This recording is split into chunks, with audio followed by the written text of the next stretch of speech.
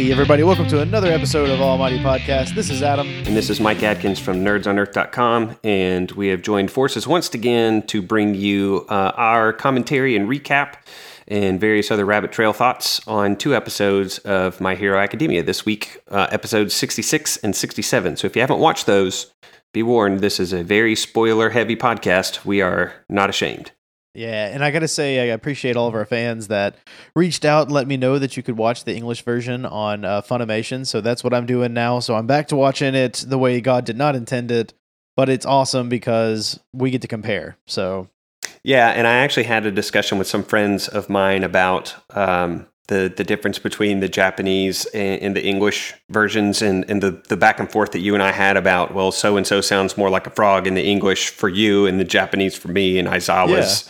Yeah. And they said, you know, it totally depends on which of the two languages that you're listening to, because you do get those subtleties for each version and then you grow accustomed to it, you know?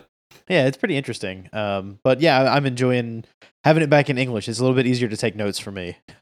Yeah, I bet. I'm always have my left hand is on ASDF and spacebar, and my right hand is on my remote, getting ready to hit pause so I can try to take down some accurate dialogue and stuff like that. All right, man. Well, let's just go ahead and jump right into episode 66. This was a kind of, I would say both of these actually went by really quickly. It seemed like they got a lot of information in two episodes. But we pick up right where 65 left off with Deku trying to impress Sir Night-Eye with his All Might impression, and it's just not going well for him. Like, immediately right off the bat, it seems like Sir Night-Eye is just pissed off that he doesn't have the correct wrinkles. You know, he says that his wrinkles are all like 0.6 milliliters long, and then after a certain like golden age, I think he says they're 0.8 milliliters, and his are just not quite right, and any true fan would know that. I mean, it's cracking me up. Yeah, and so as Night Eyes is criticizing Midoriya's All Might face, Midoriya is scanning the room and he's realizing that Night Eyes is a big All Might fanboy himself. Like, Night Eyes' office is almost as fanboyish as Midoriya's room is. Yeah, in fact, he has like a poster that I guess was the 10th anniversary of All Might being a hero that was never sold. Like, Deku said he had never seen this before. Well, and so Deku tries to use this to his advantage and swings the conversation in a direction where he begins to actually defend the lines that he uses on his face by referring to the source material that he kind of used to mold this particular face. It was based on this incident where a kid who had a quirk was like in a river and was drowning, and he turned it all into vinegar, and then All Might jumped in and got some of the vinegar in his eyes. So there's like this really niche instance in the life and times of All Might that Midoriya singles out for his face for whatever reason. I mean, it seems like an odd moment to be like, that's the face I'm going to, try practicing. Well, see, and even Sir Night-Eye is like, oh, I see, now you're testing me. Like you're trying to see if I recognize where this is from, because it seems like only a real All Might fan would know what that particular face was from. Yeah, and that's true. And I mean, I guess it's fair. I do think that's what Midoriya is trying to do here. But it might not be the best tactic, really. Maybe. I mean, when you're thinking about it, like you're trying to be like, I might know the person that you spent 5 years as the sidekick. I might know him better than you. That's true. I didn't think of it that way. I just thought of it as like, if you're a real fan, then you'll know this one as well. You know what I mean? True. And speaking of that, I like this is totally a side tangent, but I thought you'd get a kick out of this. I was working on a technical issue at work, and it seemed like we were stuck in this impossible scenario. And so I'm on the phone with 3 other technical agents, right? Like we're all pretty techie people. I would assume we were all pretty nerdy folks. And I made the joke that we were, in the middle of a Kobayashi Maru, and they all looked at me like, "What are you talking about?" I'm like, "Oh, come on." But I felt like that's what this was like. Like he was just nerding it up. Like it opened the doors to allow him to nerd it up about All Might with Sir Night-Eye. I mean, how often is it you get to meet like your hero's sidekick? You know what I mean? Yeah, and then they kind of start trying to almost subtly one-up one another about what these tiny, insignificant details of that particular story actually are. Yeah, it was really weird. Yeah, it's Midoriya's attempt at kind of building some rapport or trying to grow some endearment between him and this guy that he's trying to get this internship with. Little does he know the direction that things are going to go here shortly. Well, and what I love about this scene too is that while all this is happening between Midoriya and Sir Night-Eye, in the background, Mirio is like releasing Bubble Girl from the weird tickle machine that she was stuck in from the last episode, as if it's just another day in the office. You know, like, oh, I walked in and saw this again. Yeah, that cracked me up. Like I said, I think in the last episode, 100% chance that Mirio has been on that table himself. Oh, I'm sure. Yeah, I'm sure.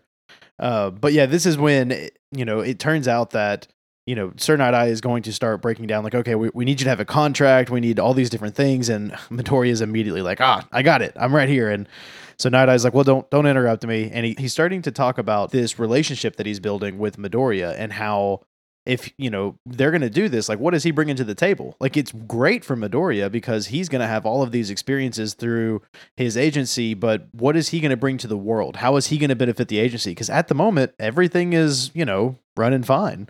And I thought that was really interesting. I mean, he's putting Midoriya on the spot.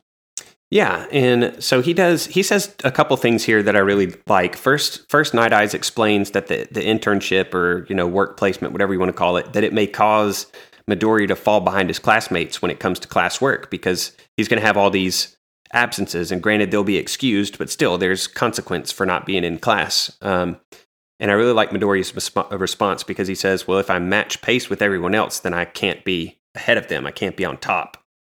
So I really liked that particular expression of Midoriya's. And then Night Eyes is, as you're saying, he's like, he goes to like stamp this contract and he misses, and Midoriya's like, you missed. And Night Eyes is like, no, I'm not ready to stamp this yet. You have to tell me how you're going to benefit not just this workplace, but society. I mean, that's a much larger task. You know, I might be able to convince a potential employer how I might serve them well. But because Midoriya is attempting to be a hero, he's not just benefiting an office space. So Night Eyes charges him with, well, what can you do to benefit society, which is a much larger task. Yeah, that's pretty heavy for a job interview. And it's not even really like a job interview. It's like an internship interview, you know, because this, I mean, it may lead to a real job, but at the moment, it's just kind of a test try, right? Yeah, and so Night Eyes decides to kind of give Midoriya some on the job. It's not really training. It's more of like a practical exam, you know, because Midoriya hasn't seen enough of those yet. So he ends up challenging Midoriya to steal the stamp, which he hasn't stopped stamping. Like, he's just hitting the table with this stamp. Tap. Yeah. And so he challenges him like, okay, steal this stamp from me in 3 minutes and stamp the contract yourself. And so this is when he excuses Mirio, he excuses Bubble Girl, and they go to like get a drink from the machine. And he goes, you know, even though you don't have an ounce of humor in you, I'm going to give you a chance. And so, you know, they start basically fighting each other. I mean, it's not really like full on combat because Night Eye says, I won't attack you. I'm only going to be on defense. But he tells him, like, come at me with everything you've got. Nothing in the room matters. You can do whatever you need to. Yeah. And before this, there's this moment of foreboding dialogue from Mirio. And I can't remember if it was to Bubble Girl or if it was something that he just said inside of his mind. But he hears Night Eyes explain this task that he's setting Midoriya to before he's excused. And so Mirio has this thought or says this to Bubble Girl. He's like, up against Sir's quirk, that task seems impossible. We don't yet know at that point in the anime what Night Eyes' quirk is. But shortly after those 3 minutes begin, we get one of those like narrated quirk introduction panels from Present Mike on Night Eyes. And so he explains that his quirk's name is Foresight. And the way that it's described in the anime is that after touching somebody and locking eyes with them for 1 hour, he can see the choices that person will make. And in the manga, it's a little different. It says when he touches any part of the target and then locks eyes with them for the next hour, Night Eye can quote unquote see in advance every move the target will make until they die. Wow. See, there's a lot of inconsistency there. Like that's kind of a huge inconsistency as well, because one is way more powerful than the other. Yeah, and so this might be the time for us to kind of speculate about what his power actually is. Midoriya starts wrestling with it in just a minute. I was going to ask you, does Midoriya know about his power before he goes into it? Because I feel like when they first start, he says something like, okay, I've got to come up with a strategy for his quirk. And then he's like, I don't have time for that. Let's just do it.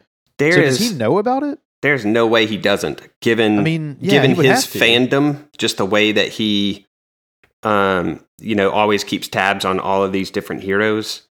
And there's even this point of dialogue, I believe, where Night Eyes is looking at him and he's like, you're trying to come to terms with the fact that you don't have a counter for my foresight. And he doesn't tell Midoriya what that is, but That's Midoriya's internal dialogue is him trying to figure out, well, can I move fast enough to get past it? Can I throw papers to get past it? Can I, try to move, throw enough number of moves at him to outpace it? So I think that he's aware or has a general understanding. Maybe doesn't know the scope, or because then he might not have tested it in some of the ways that he did, like with throwing the papers and whatnot. Sure, that makes sense.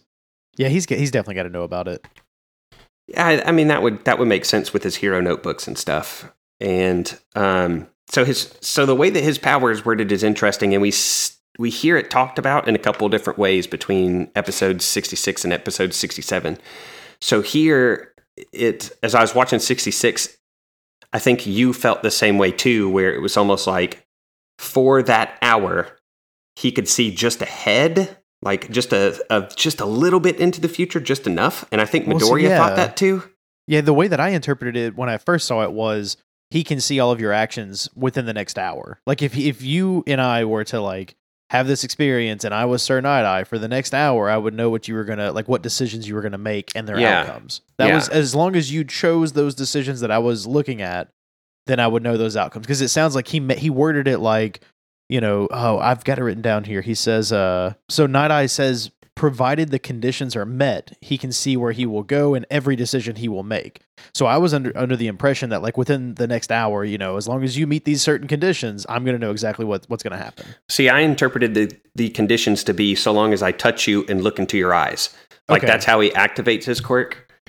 But then, so I thought what you're thinking and what I think Midoriya is thinking, that maybe he has this limited precognition almost for maybe an hour's duration into the future. Like from the moment that he touches your skin and looks into your eyes, that he can see, he knows everything that's going to happen in your life for the next 1 hour.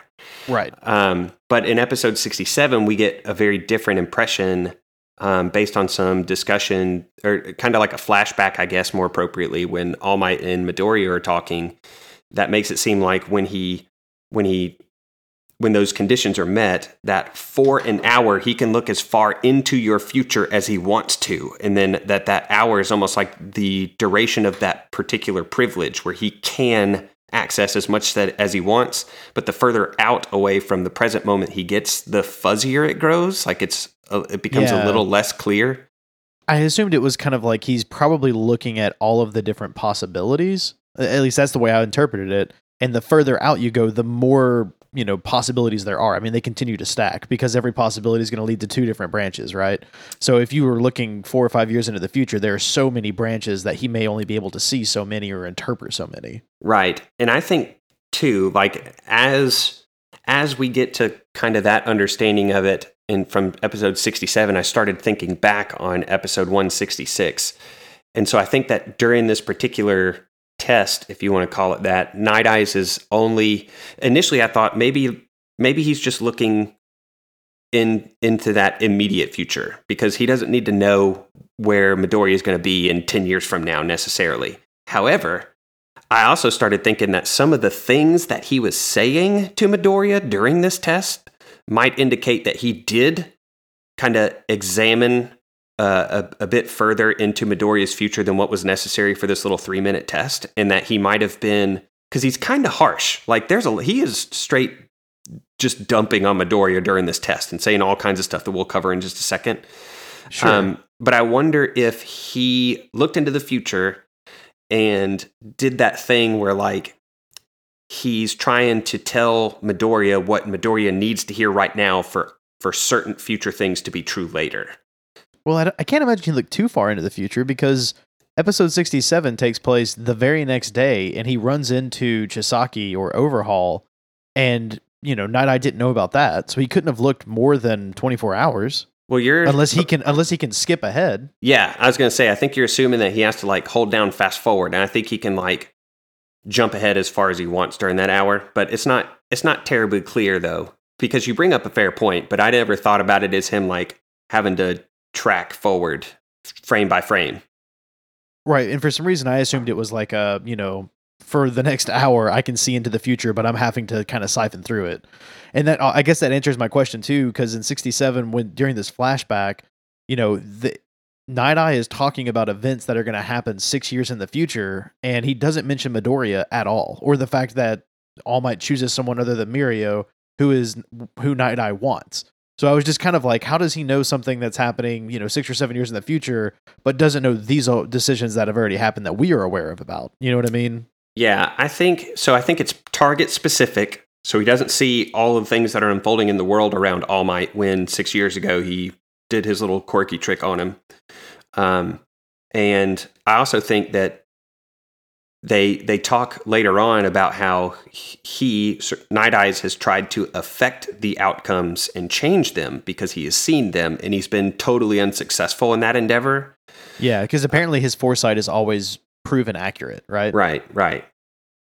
So I guess that might throw a wrench into what I was saying about him telling Midoriya what he needs to hear to achieve his outcome. But it seems like there's a lot of inconsistencies with his quirk. Yeah, and it could, just because he is aware that he hasn't yet affected the outcomes doesn't necessarily mean that he isn't constantly trying to, especially in this matter, because this is the most important matter as far as he's concerned. It's the who is it that possesses the one for all, and it should be, from his perspective, based on maybe this vision that he has of All Might later, it should be Mirio for whatever reasons. Maybe he's pulled this trick on Mirio and sees some things. I don't know. It's very tricky. This is the problem with anything that has like anything remotely to do with like time travel or foresight, right? This kind of stuff, prophecy, if you want to call it that. It always makes things really muddy, because I have a hard time thinking that, like, as Horikoshi was writing this stuff here, that he had plotted out, this is exactly, what Night Eyes knows right in this moment, or what he's seen and what he's trying to manipulate. So that gets difficult from a writer's angle too. Well, and even then, I guess you could say that Night Eye is the paradox, right? If Night Eye is seeing the future and he's trying to alter it, then it can't be altered because he knows about it. You know what I mean? Yeah. So it's a tricky quirk. It's kind of neat, and it's a lot bigger and more powerful than I thought initially, where it was just like, oh, he sees an hour into this specific person's future. 67 and the explanation that is given in that episode blows that to pieces, because he's able to see half a dozen years in the future. Well, because in 66, it reminds me a lot of Nezu's quirk, where it's kind of like Nezu's is, he knows the outcomes of probability. It seems like that, but cranked up 1 or 2 more notches. You know what I mean? Yeah. But Nezu is a manipulator, and I don't think Night Eyes is. I think that he's a passive, he is an audience of one. It kind of makes it sound like... I see what you're saying. So like Nezu's power is like, I can do this thing and all these things will happen. For Night Eyes, it's more of like, these things are going to happen, and he might feel like an impotence almost in how to deal with it, which might explain some of his frustration, especially with the All Might Midoriya, Mirio triangle of power, if you want to call it that. Sure. Yeah, and I don't want it to sound punny, but Night Eye is a very quirky guy. Like, just the way he's drawn, like the way he acts and treats other people, he's just kind of a weird dude.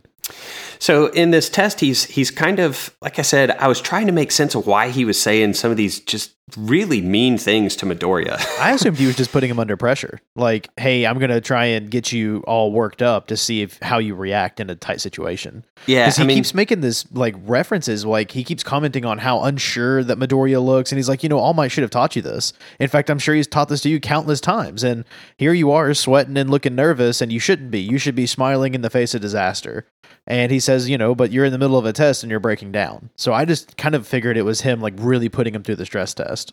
Yeah, that, and he goes, Night Eyes does not hide his agenda or his opinions on who should have the one for all at all. He's very verbal. He's just like, just as I thought the one for all should have gone to Mirio. And in the middle of this test, he's like, you have the power to become a symbol, but you're completely ordinary. All Might should have given the one for all to Mirio. There's one more worthy than you to inherit that. And because that's true, I cannot acknowledge you. And this is just psychological warfare on a teenager who's trying to be a hero with this power that was given to him by his his hero, I mean his idol, and now somebody that's close or was close to his idol is totally taking a poop on the decision that his idol had made.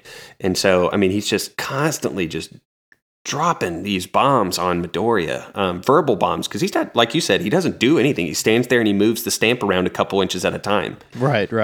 But I gotta say, I love Midoriya's response because, as he is in the midst of he starts Gran Torinoing around the room is what I call it, because he uses Gran Torino jump style, and he mentions to Night Eye, like, you know what, I can be what you want. I can do this. He said so. And Night Eye, it comes back with that snide remark of like, oh, who, your classmates? And he says, no, the best hero of all time. And that's when Night Eye is kind of like, okay, I'll take this guy seriously for a second here then. And it kind of heats up. I mean, he calls him out on using Gran Torino's jumps and is like, yeah, you're a lesser form of the master. Yeah. But I mean, he's still jumping around and he's trying to get ahead. And finally he's like, okay, we're going to take it up to the next notch. And he starts throwing paper everywhere. And he throws a desk at Night Eye, and he's like, maybe I can move fast enough to get past him so he just can't make a decision quick enough. And one thing after another, but eventually he is running out of time. I mean, he just smacks right into the wall, and it's really abrupt too, kind of out of nowhere. Like he goes to attack Night Eye, smacks right into the wall right next to this poster and slides down. And did you notice that there's like a blood streak from the ceiling down? Yeah. That cracked me up. I thought that was really funny. But he avoids this poster, and this is the thing that, well, at least partially because of the way that it was presented, seems to be the thing that kind of sways Night Eye, because he noticed Night Eye looks around the room and he's like, oh, as you were jumping around the room like a, second-rate Gran Torino, he managed not to step on any of the All Might stuff. And this felt like, in my notes, I just said, this is Martha from Batman and Superman all over again. Like, it's just this weird, this is the thing that's going to be the glue that holds us together, or the reason why one thing does or doesn't happen.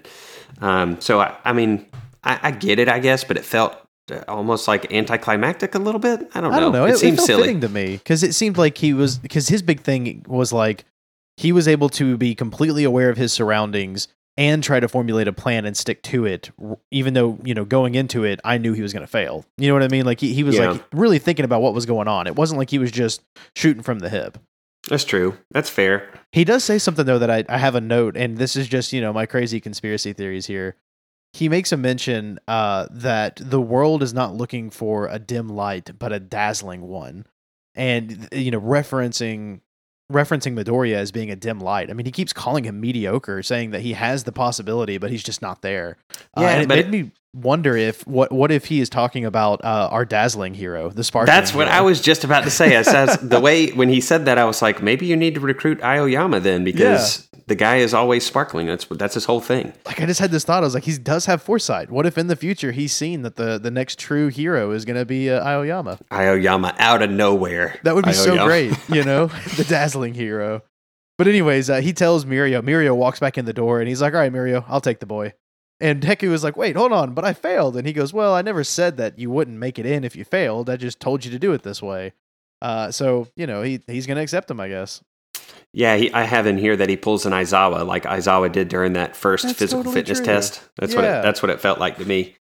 But he still, so Night Eyes is explaining this to Midoriya, and he's like, just so you know, you'll gain the experience in this pro hero office that will lead you to understand that you are not the person who's best suited to have that power.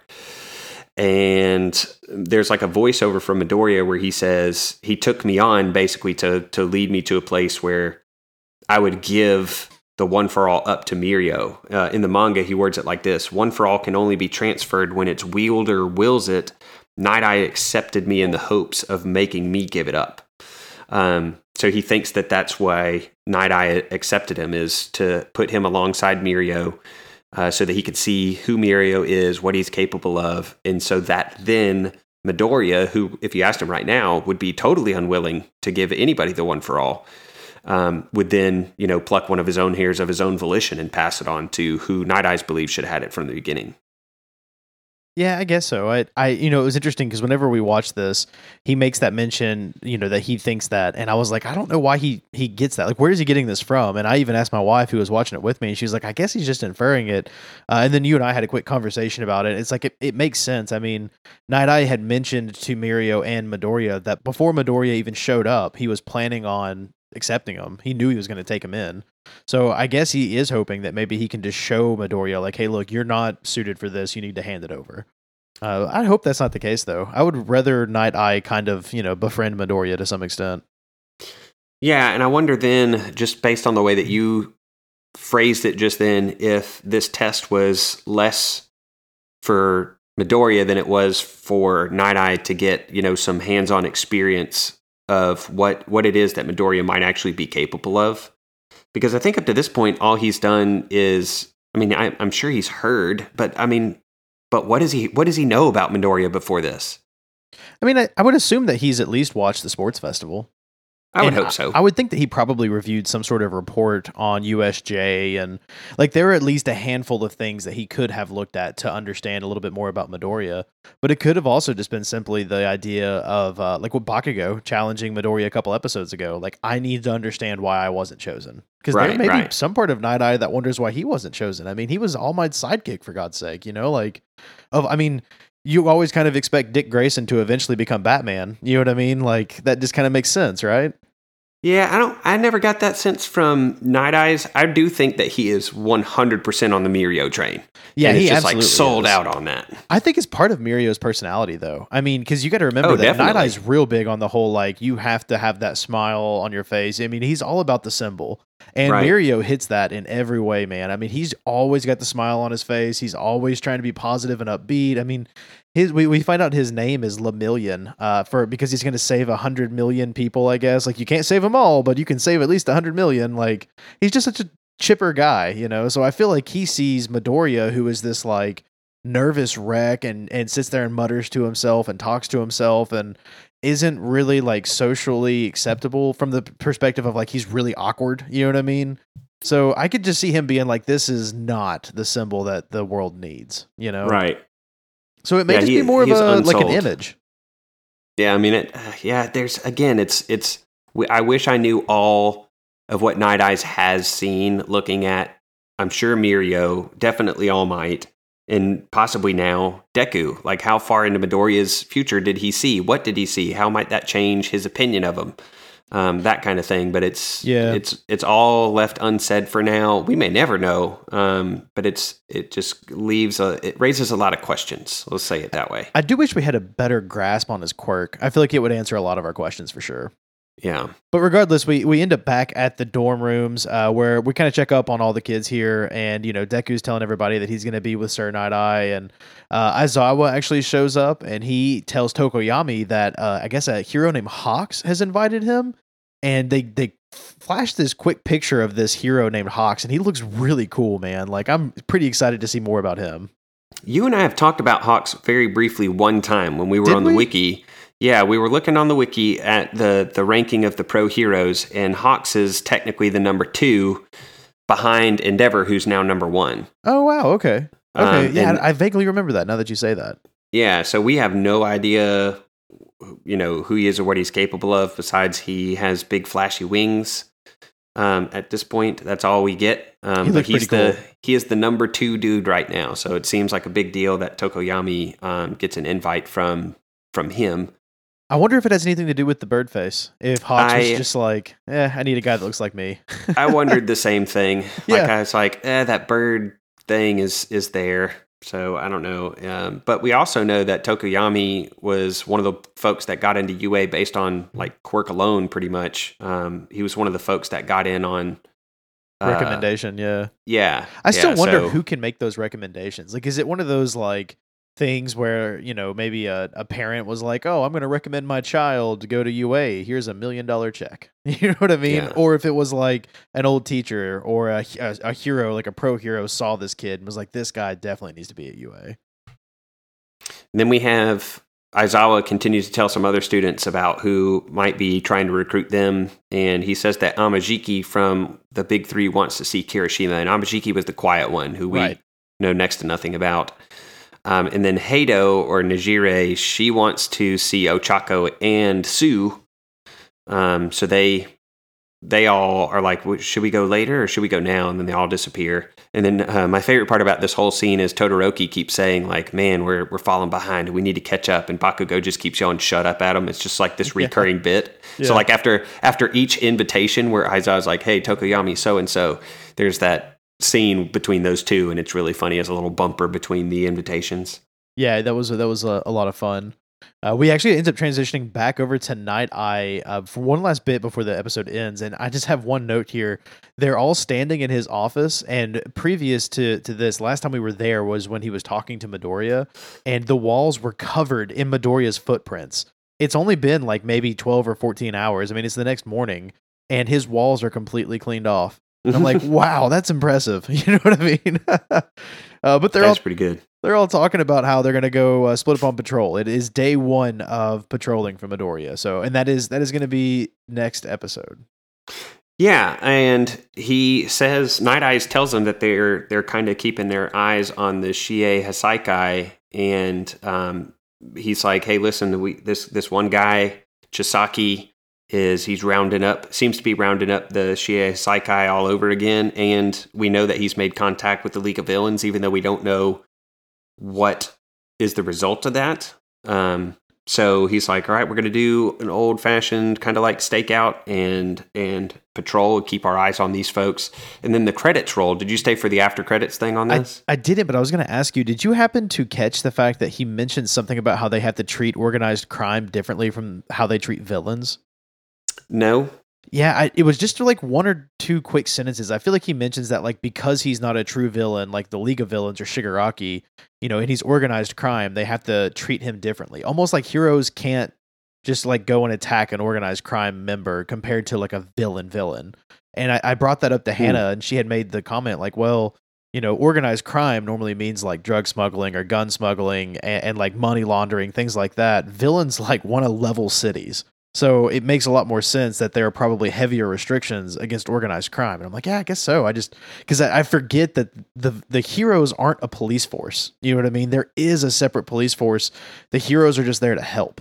And so it's so weird to me because we aren't reminded of that very often. You know what I mean? Right. We don't see police officers patrolling. All we see are heroes patrolling. So I don't know. It was just the whole. We had this conversation 2 or 3 episodes ago about the big difference between like villains and organized crime, and I think that kind of like cemented it for me. That made it make so much more sense. Like these guys are not going out hoping to completely decimate a town. They just want to like do some really bad illegal things. Right. And they still don't really have any idea of what those things are yet. That's why they're kind of in information collection mode right now. Right. Well, and I mean, we've already seen them take out other villains. So they're not even necessarily villains in the eyes of the public either.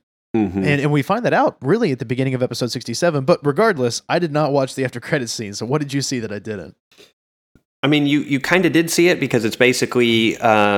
Overhaul looks like he's stalking a girl with one horn that has bandages on her, and she runs into Midoriya. Yeah, that was the beginning of 67 too.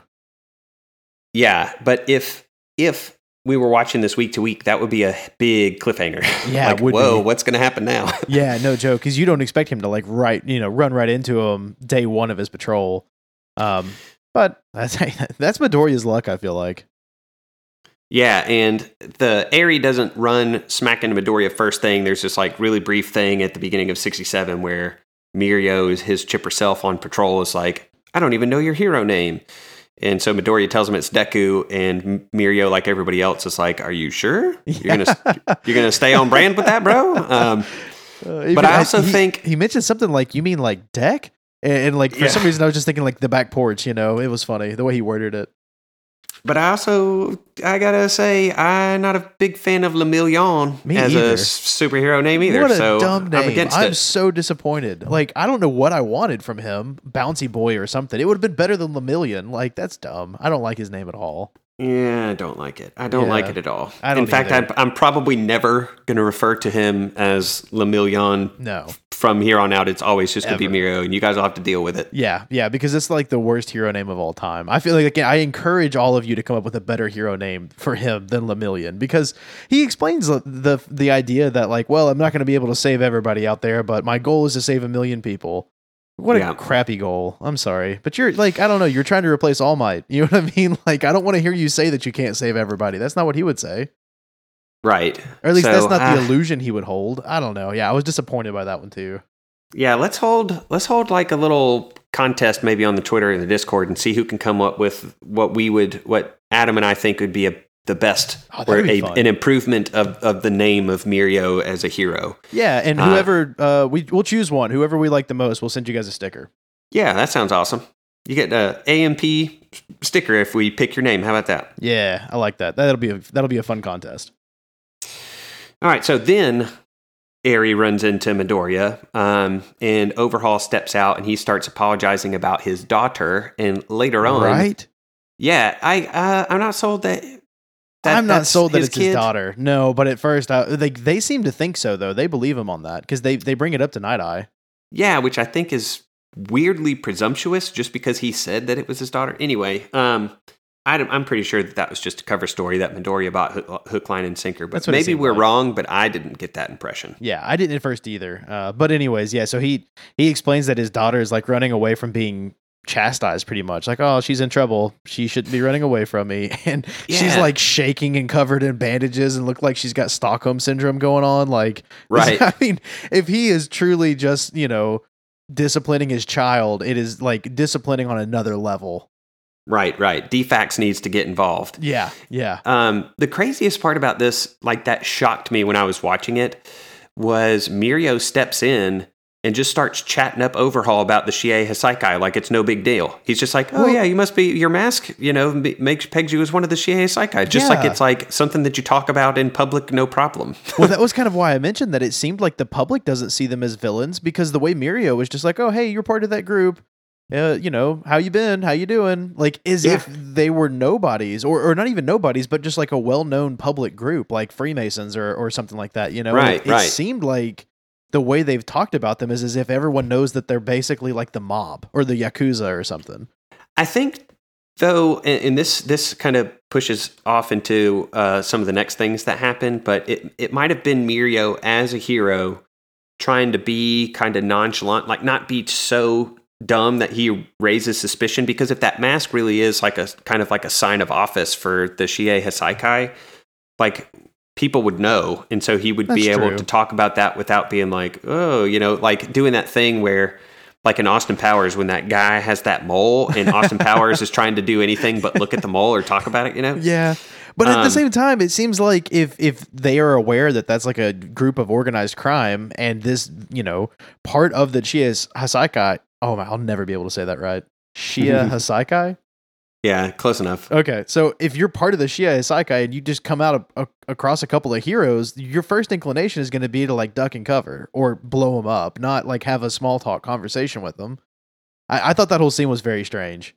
But I think it kind of interestingly plays with the idea of organized crime, because, I mean, I'm not like super savvy on all the history of organized crime, but it was kind of the burden of proof lay upon the police to bring something against the mafia or the mob or whatever it is. So they oftentimes would be in very public places and kind of be acting as if that everything that they did was above reproach, and they were like, find something that makes it not so. That's true.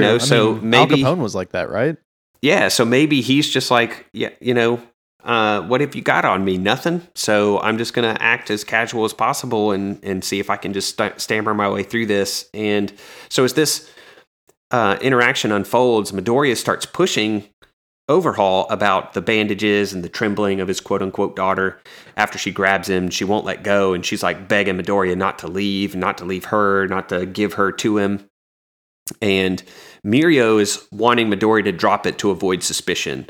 But Midoriya is having this internal monologue where he thinks that dropping it would only increase suspicion, which I thought was a fair point. Yeah, no, I mean, it was really funny because at one point in time, like, I think Mirio makes some sort of weird excuse for the way that this girl's been treated, and he says something like, "Well, everyone's different, am I right?" And internally, he's like, "All right, Deku, let's go. Like, we got to get out of here. We can't raise suspicion."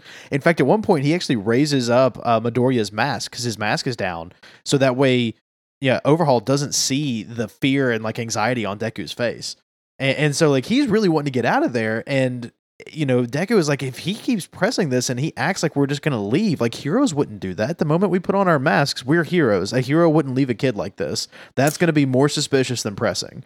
And I kind of have to agree with him. I mean, that seemed kind of like a dumb move on Mirio's end, but we don't know Chisaki well enough. I think that's this person's name is actually Chisaki. Yeah. I still think, by the way, and for the record, that Midoriya's mask is dumb. I do too. I hate it. I wish that he would stop wearing it. Like, I didn't like it when it came out. Just the part that goes over his face. Yeah. I don't mind the little mouth guard piece. I think that's fine. But the little rabbit-looking thing, I still don't like it, guys. Yeah. I'm sorry. Yeah, I don't either. I'm not a fan. It looks too much like a donkey. Like, I just don't see All Might in it. I just, and I get that he wears it because of his mom, but I'm not a fan either.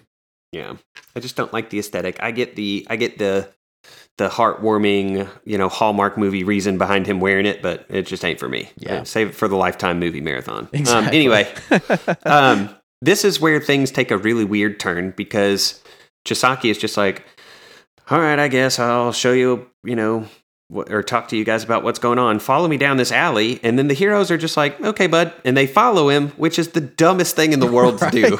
Yeah, because he's like, all right, well, it's really embarrassing why I'm having to get onto her. So if you'll follow me into the alley, I'll tell you why back here in the dark where no one else can see us. And they're like, dumb, okay. dumb. That was really funny. I'm like, what are they doing? So they follow him back there, and he's talking about how he's having to discipline his little girl, and he says, like, Eri defies me no matter what I try. And as he says that, he starts to peel off his glove, and he turns around and he looks at her, or looks at them, I guess, with these, like, really menacing eyes, and she immediately jumps out of Midoriya's hands and, like, runs up to him, grabs his hand, and starts walking. Like, she knew what was about to happen, Eri is the hero here. Yeah. She reacts to Overhaul putting a finger into his glove, and this is like, and Mirio picks up on this as well, that it's like a subtle threat that he's going to remove it. And this was something I had to go back and watch, or more accurately, check out the mangas to see the interaction between the League of Villains and the Shie Hisaikai, because and this happens later on in this episode too, in just a few minutes, when Overhaul uses his power, he does remove a glove. So it must require maybe skin-on-skin contact. I also had my a note in here that, like, when he uses his power, it's almost like he has like a physical reaction to it, almost like an allergy. Like it makes him break out in hives, and I don't know if that's a side effect or that's what. Interesting. I haven't picked up on that, so I'm not super sure. So you'll see it like in a second when he explodes this dude in the hallways of, I guess, Shie Saikai headquarters. He has his glove off, which is the part that we're fairly confident of now. And when he reduces him into blood, he kind of breaks out on that side of his body, his face and hand. That. Yeah, I have a note that on his head there were like some speckles, and I didn't know if that was like a previous scar or if that was some sort of reaction. But now that you say that does remind me about that. And it's funny too the way he kills him, because he like walks past this dude and like slaps him, and then he's just like a splatter on the wall. Yeah, and then he just tells somebody else, just clean that up, like it's no big deal, or it happens a lot. Because the person isn't like, this isn't in my job description. He's just like, yes, sir. Yes, sir. Yep, get it done. Is this when he makes the comment that people are infected with heroism? Yep. Man, that was cool. That's kind of a cool comment to make. Like, I mean, just the way it's worded sounds cool, like from a villain perspective, that sounds super villainous. Right. So then this is when we kind of circle back around, I think, to, wait, is there more stuff with Eri here where he takes her into the room, or is that later? No, I think this is when he does. He takes her into the room, and you can't really tell what's going on, but it seems like he's running some sort of experiments on her. He's got to be harvesting something from her. Is that what it is? I think so. I mean, the room has got like a chair in it with straps, and where her bandages are makes it seem like he's maybe harvesting blood or like in vast quantities. I'm not just talking about like you given to, Red Cross. I think that he's harvesting something from her for some reason. That's interesting. Well, and yet again, this is another moment where we're really unsure about what his quirk actually is, because we transition over to Night Eye and Bubble Girl. They've been staking out at this hideout for a while. This is when they received that call from Mirio, and they reconvene with them, and they're explaining that the last time that the Chisaki attacked those villains, and we saw this like 2 or 3 episodes ago, it's the villains that had basically taken over like a small grocery store or something, and a hero tried to stop them, but they killed the hero or they beat him up, and then another group of villains attacked them. They're reporting that they are basically healed of all conflicts. Like any ailment they had are completely gone, including like all cavities and things like that. And they are chalking it up to Chisaki and Overhaul's quirk. So is his quirk to also heal people? Like, do you think he's harvesting from this girl and then healing her and then re-harvesting over and over?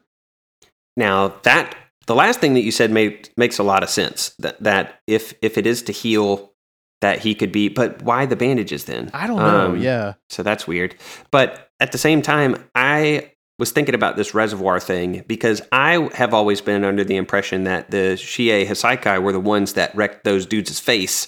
And I remember specifically that one of their faces had been like somehow molded or melded, combined somehow with a tire. Yeah, that sounds familiar. I went and pulled the manga volume because this is during the Twice stuff. Okay, yeah. And looked at it, and they are mangled. And so I was like, what is this dude's power then? Because I was like, last time anybody talked about the Reservoir Dogs, we saw them as like a bloody mess of mangled body parts and fire. Do you think maybe there are 2 people at play here? Like maybe, because from what we can see, it seems like Overhaul's quirk is to blow people up. So I just wonder if maybe there's someone else on his team that's healing folks up, or maybe his quirk is that he has like the control of blood flow, so he's able to cause your blood pressure to spike and you just explode, or he's able to, concentrate your blood in certain areas that would cause you to heal faster. I don't know. There's always some sort of like some sense. Science behind the quirks in this show, I feel like, and that's the only thing I can really think of. Yeah, and the other thing that kind of baffled me about this particular scene was they mentioned specifically that the money that was stolen was just left to burn. And I'm like, if Overhaul needs money, which is why he's talking at all with the League of Villains, why did he just leave a bunch of money behind burning? Yeah. He didn't try to save it? But, I mean, this would further enhance the whole idea that the clan is not, villainous in the public eye. I mean, that's why Mirio mentioned it like it wasn't a big deal. You know what I mean? Because maybe from the public perspective, they're not an organized crime group. I mean, I feel like that's a thing. There are sometimes like gangs that protect, cities or local towns, and so to that town they are seen as like a necessary evil almost, and they're considered good because they protect the town. I think like Sons of Anarchy, if you ever watch that motorcycle group that kind of protects the town, they're seen as outlaws by some, but they're seen as a blessing to others. You know what I mean? Yeah, fair. Well, they get into this discussion, and Midoriya's like, so when are we going to go save Eri? Let's go right now. And Night Eye's just like, listen, you're not so special that you can just run around and save whoever you want whenever you want. Yes, and I love he that. says, the world isn't so lenient that you can save her with your good intentions. And I really liked that too, because listen, our boy Midoriya, he's full of good intentions. But him pursuing them just wantonly and without the kind of intelligence gathering that Night Eye seems to be a big fan of, he's going to be dangerous to himself, possibly to other people. Yeah. And so Night Eyes is giving him a pretty hearty dose of reality here. Yeah, I really, really like this scene a lot. I mean, it's a nice reality check from Midoriya, because up until this point, he's been incredibly lucky, and I don't think he remembers that. Mm-hmm. I mean, there are so many times where something has happened to him that would have killed almost everybody else. Yeah, and he's bummed about it, but he was also very upfront with Mirio at the top of the episode, where he was just like, listen, there's a lot of experience that I don't have, because Mirio is shocked to find out he'd never even been on a patrol before. Right. And so this is Midoriya's definitely, he's aware that he's on a very steep learning curve. So, this is just one of those growing pains, and he'll sort it out. I think that he's willing to trust Night Eyes enough to give him the benefit of the doubt that he knows what he's doing. And I hope that he just doesn't get foolhardy like we've seen them do before and rush off and try to do something on his own. I don't suspect he'll do that this time. Yeah, I don't think so either. I mean, it would be kind of nice for once, from a viewing perspective, for Midoriya to walk into a situation and kind of have his bearings instead of having to do the Midoriya thing where he figures it all out and solves the situation at the last second. Like, that situation's played out for this show. I want to see him walk in and have a prepared plan, kind of. You know what I mean? Yeah. So we do get another quick scene here, though. It flashes back over to Overhaul, and he's got like this weird minion looking thing. It reminded me of the ghosts from, or not the ghosts. There's a character from Mario, and they're not the ghosts. Yeah. But I don't know what they are. Shy Guys. Shy Guys. Yeah, he looks like a Shy Guy. That's true. It was really weird. That's good. Yeah, I didn't think about that. He's just like, hey, you got a phone call from that Shigaraki guy. And so, they follow up with this later, and it turns out, we'll just go ahead and tell you now, it's an after credit scene anyways. Shigaraki is willing to meet up and talk to Overhaul about possibly joining their group under the right conditions. So that's interesting. I'm interested in seeing where that leads, because that would be a pretty powerful team up, it seems like. Yeah, I mean, it's not. Did we not see it coming? I feel like that was pretty telegraphed. Really? That they would join forces at some point. I didn't see that coming. I was hoping for like a villain on villain with heroes in between. Like that's what I want to see. I want to see like, let's level the city villains fight the organized crime villains, and the heroes be stuck in the middle. Like, how in the world do we reconcile this?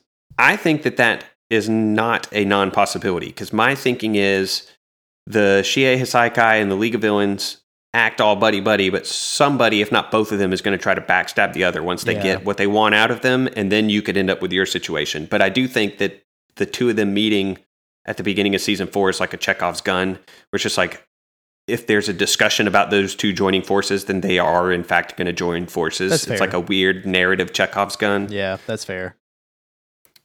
But that kind of wraps us up as far as what's going on with Overhaul. We go back to the classes in the dorm rooms, and we're shown that Bakugo and Todoroki are like all beat to hell, I guess, from some sort of provisional licensing classes. Yeah, like I'm really curious what's going on in there, man. I don't know, but they're carrying their wounds around, so maybe they've been instructed not to go see the nurse, just like Bakugo and Midoriya after their fight. I hadn't even had this thought. What if Bakugo and Todoroki got into a fight of some kind? Ooh, that'd be interesting. And it was this same man. If that happened, now that I'm thinking about it, that would just piss me off, because I want to see Bakugo and Todoroki go at it again. Maybe we'll have some like OVAs to look forward to, because this seems like it would be a really fun OVA to see. You know what I mean? Like, what happened? Yeah. Yeah. Some provisional. Yeah, that's what we want to see. We want to see Bakugo and Todoroki taking their extra classes for the provisional licensing exam. I'm for it. Yeah, I would watch OVA that. number 4. Yeah, definitely. Make it more than 2.5 minutes long, please. Yeah, I need like a full 30-minute episode for this, or maybe 2. That's right. Yeah, like I need a small mini arc. You know what I mean? But it's fun. I'm glad to see that we get to see them kind of progress. I guess post progression, if that makes sense. Right. Minetta's bothering Midoriya, asking if there are any hot young ladies that he's working with over at Night Eye's agency. If only he knew about Bubble Girl and also the tickle machine. Minetta would lose his mind. In fact, I even have in my notes, what if, hang with me for a second. What if the thing that Minetta had in his room is a tickle table? Oh my God. That thing that he wanted to show everybody? Yes. And then he and Night Eyes, if you went to the Night Eyes agency, he and Night Eyes would totally bond over tickle tables. What if? That would be such a creepy relationship that I don't even want to begin to fathom. That's disturbing.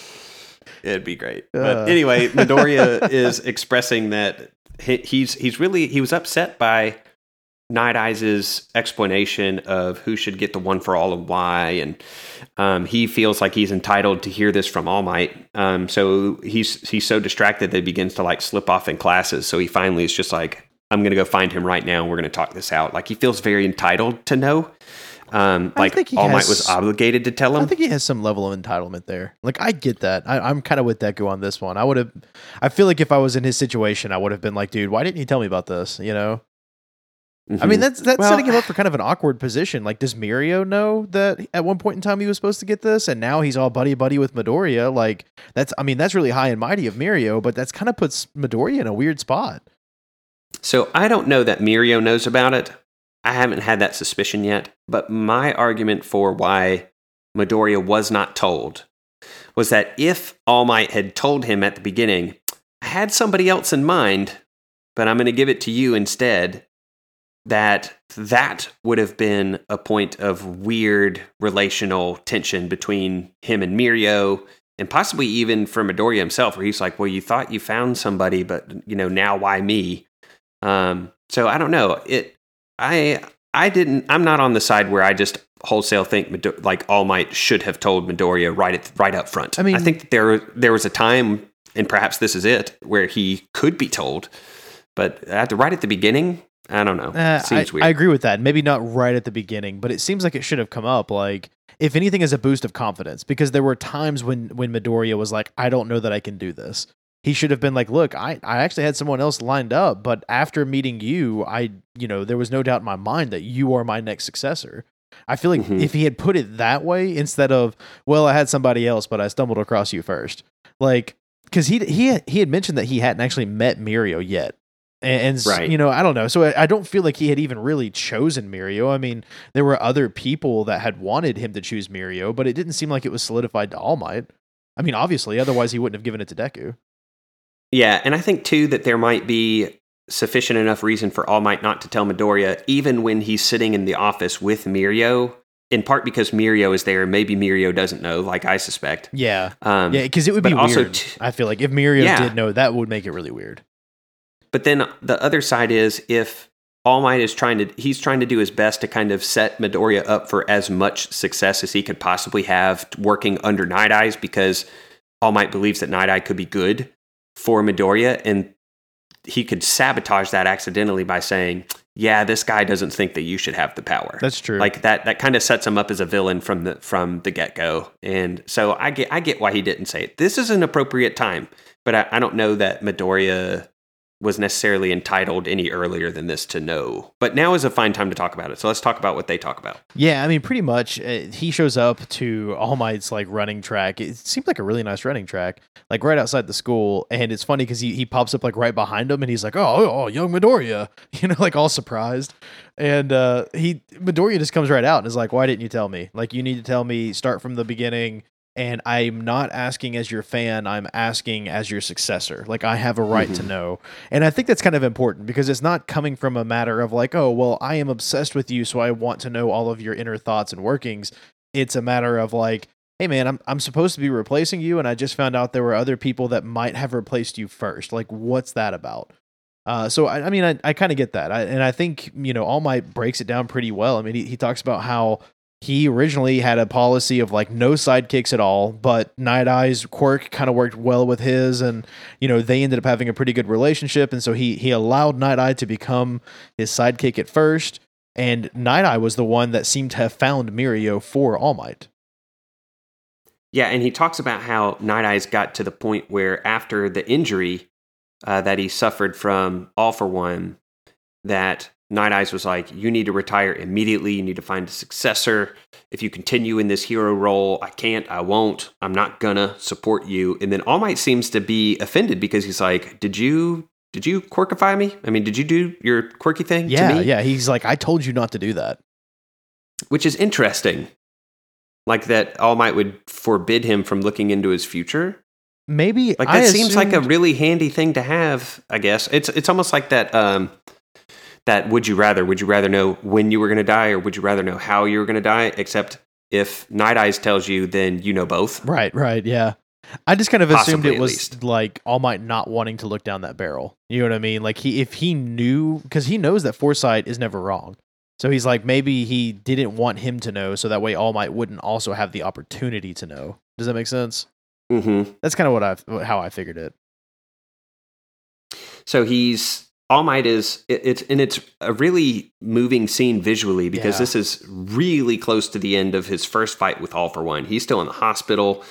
He can barely stand up, although he is in buff Pidgeotto form, and he's trying to walk his way down this hallway, and they're having this long discussion about the vision that he had, and Night Eyes is trying to explain to him that what he saw was an unspeakably gruesome death. And so Night Eyes is like, you need to retire, because if you don't, then this is going to happen.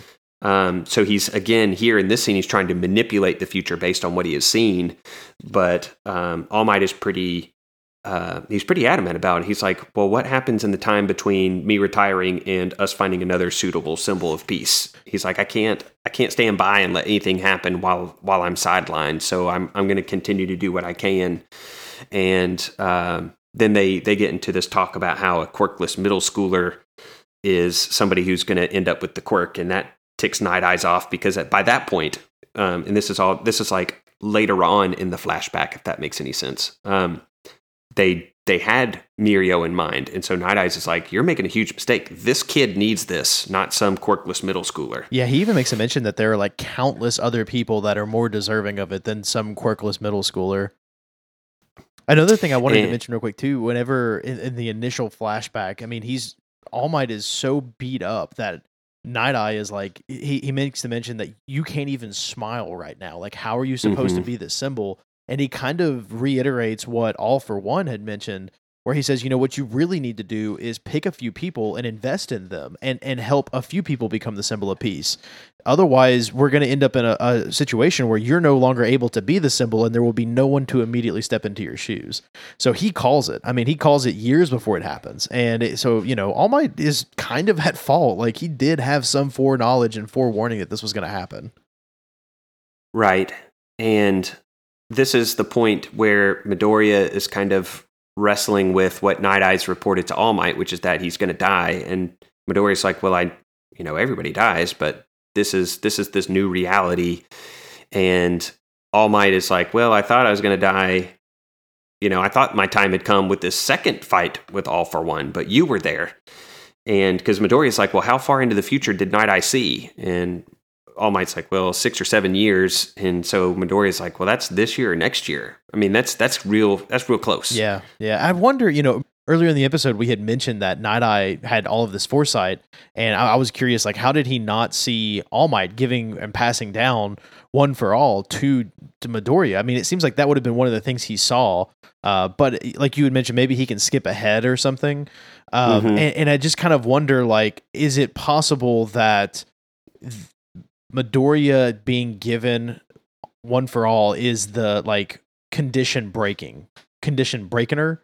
I don't know what kind of word I'm trying to use here, but it's basically Sir Night Eye had said that like under the right conditions, I will see all outcomes. I wonder if this is just not one of those conditions. Like he didn't expect Midoriya to show up. Like he is kind of the enigma in this situation. You know what I mean? So all of it's changed because Midoriya was there. Yeah. Could be. I mean, All Might seems to think that at least Midoriya's presence and his personality and his potential are giving him a new unique perspective on life. He's like, I thought the fight with All for One was the end, but you were there and all of our shared experiences inspired me to live. So he's like, I will fight. And he kind of holds out his fist and then goes Buff Pidgeotto for him. And he's like, I'm going to twist fate and anything else into the shape I want with these arms. And then there's like this kind of flashback, and this made this scene so much better. But he has this flashback to that brief exchange that All Might had with All for One in the prison. And that little snippet of conversation gets plucked out of that, where All Might says, I will fight and I will not die, and the future that you imagine will not come to pass. Yeah. And he says that to All for One, but the way where they place this in the episode makes it sound like he's saying it almost to Night Eyes. I mean, like, even though he isn't there. Like you say, in that future that you saw, this gruesome death and all that, things are different. Something's changed. And so he says, I'm going to reject it and I will twist fate around this. We're going to do this. And then there's this cool epic fist bump that kind of ends the episode. Yeah. And this is also where Midoriya is like, well, hey, I've got a bright idea. How about we just go talk to Sir Night Eye and get him to look into your future, like right now? and All Might's like, no, we can't do that. And then it cuts. So I guess that's what we're looking forward to next week. But that's a totally reasonable thing to suggest, though. Can I say that? It is reasonable, yeah. But you got to think about it from All Might's perspective. Like, it's kind of that question you asked earlier, right? Does he really want to know how he's going to die and when he's going to die? Because, Night Eye is probably going to be able to tell him, because it should be within the next few months, it seems like. Yeah, I guess, if they've got all this optimism and pep in their step right now because of this cool pep talk in the park, that if they go and see Sir Night Eyes and he's like, nope, things are exactly like I said they were going to be. You're going to die this horrible, gruesome death, and Midoriya shouldn't have the One for All. That would be really depressing. It would just be like, All right, I guess don't put any more emotional investment into those two. Let's talk about the new hotness, Mirio. Right, exactly. Yeah. Well, I mean, wouldn't that be kind of the craziest twist, though, if like, because this entire time we've been hearing these voiceovers from future Midoriya saying, that's how I became the best hero there ever was, right? What if he became the best hero by transferring the power to Mirio? Yeah, but like he saved everyone by doing that, you know? Yeah. I mean, but in the visuals that we've seen of that future, he's all geared up and crackling with power. Have we seen him in the future yet? I think we've just heard voiceovers. I think so. I don't think we had seen like we've seen a future Midoriya. I think we've seen like a very brief glimpse of future Midoriya. Like he's still a teen though. We've talked about this. Like how far in the future could this possibly be? Because he still looks like he's 15. But it was early on, like in first season maybe. Okay, I don't remember that. Yeah, where like the world is all burning around him and he's standing there in his suit all crackling with energy and stuff. I distinctly recall that. Okay. I hope I'm not misremembering that because then I'll feel like a fool. Yeah, for some reason I thought we had only heard like voiceovers from the future. I mean, I don't think he's going to hand this power over to Mirio, but it would be interesting. And to be fair, we haven't really seen the power degrade from All Might. Like we know that his power has degraded, but I assumed it was mainly because of the injuries. It seems like he's still buff and has some level of power. I mean, he fought All For One even after giving the power over, so it's reasonable that Midoriya could share the power with Mirio, right?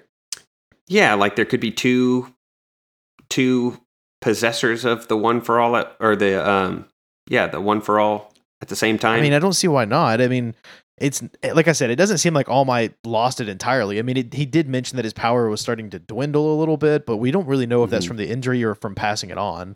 And speaking of possessors, I wonder if the whole like possessor of One For All sight vision thing is going to come back up. You remember when Midoriya saw all of the people? Yeah. Like that's never been addressed. I was thinking about that the other day. I was kind of wondering if we're going to see more of those folks. I don't know, but that was a cool. I remember us talking about that at the USJ. I had like a lot of investment the festival. It was at the festival, yeah. I had like a lot of investment in that. I was really hoping that we would see more like tutelage from the previous possessors through some sort of like, you know, mind link or something. I thought that would have been really cool. Yeah, and that still could be something that we'll see. We don't know yet. That's true. He's only accessing like what 8% of his power right now, so yeah, max. Yeah, so I'm sure there's way more to come. Yep, and we're going to be here for it. Oh yeah, definitely. I'm looking forward to these next few episodes, man. I think we're going to uncover some pretty cool stuff. Me too. And since we're getting close to the end of this episode, just want to remind our viewers that it'll be a couple weeks before our next episode. Because we're watching things currently, we think there might be a break week coming up too, maybe Thanksgiving week. But regardless, it'll be a minimum of 2 weeks before our next episode. However, we have set a precedent that we want to honor to the best of our abilities with the filler episodes. So if you've got any kind of My Hero Academia adjacent content that you think Adam and I could look into or watch or read or talk about, then hit us up on Twitter or find us in the Discord, drop those ideas on us, and we'll do what we can. I mean, the filler episodes are going to be based on our ability to sit down together week to week going forward with some life changes going on in each of our lives, honestly. And then, us feeling like we've got something worthy of committing recording and editing time too. But we're going to do our best to kind of keep you entertained as frequently as we can. Yeah, for sure. I mean, fact of the matter is, I think we'd get together and talk about once a week on some sort of anime related something anyways. So we might as well record it for you guys, especially if it's something you want to hear. True. So find us at Almighty Pod on Twitter. If you find us on Twitter, there's a pinned tweet with a link to the Discord. We'd love you to have you in there. It's a pretty active community. We usually chit-chat back and forth almost every day. Not every day, but fairly frequently. Definitely. And you can also always email us at fanmail@backpationetwork.com. There you go. Bunch of ways to pitch us your ideas and see if we could take them, run with them, and make you laugh and bring a little sunshine to your Mondays going forward with as high a frequency as we can manage. Definitely. Almighty Mondays are something I always look forward to. But speaking of that, man, I think this is the end. Not forever, but just not for the AMP. But just the end of this episode. You need to rewind and listen to the last 2 minutes. Yes. But yeah, end of this episode, guys, and we'll catch you as soon as we possibly can with either the following 2 episodes. So our next non-filler episode will cover episodes 68 and 69 of My Hero Academia. Absolutely. We'll see you guys in a couple weeks. See you guys.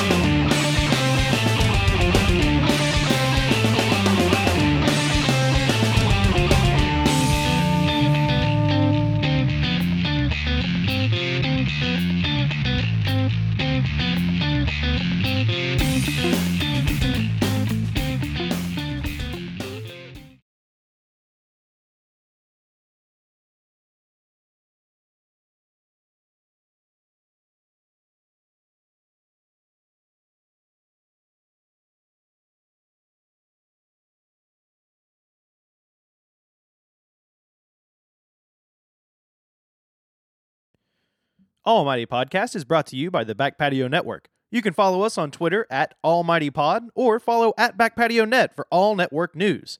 If you enjoyed what you heard, go check out our Patreon, patreon.com/BackPatioNetwork. You can help support the network, get access to early episodes, and lots of other great stuff.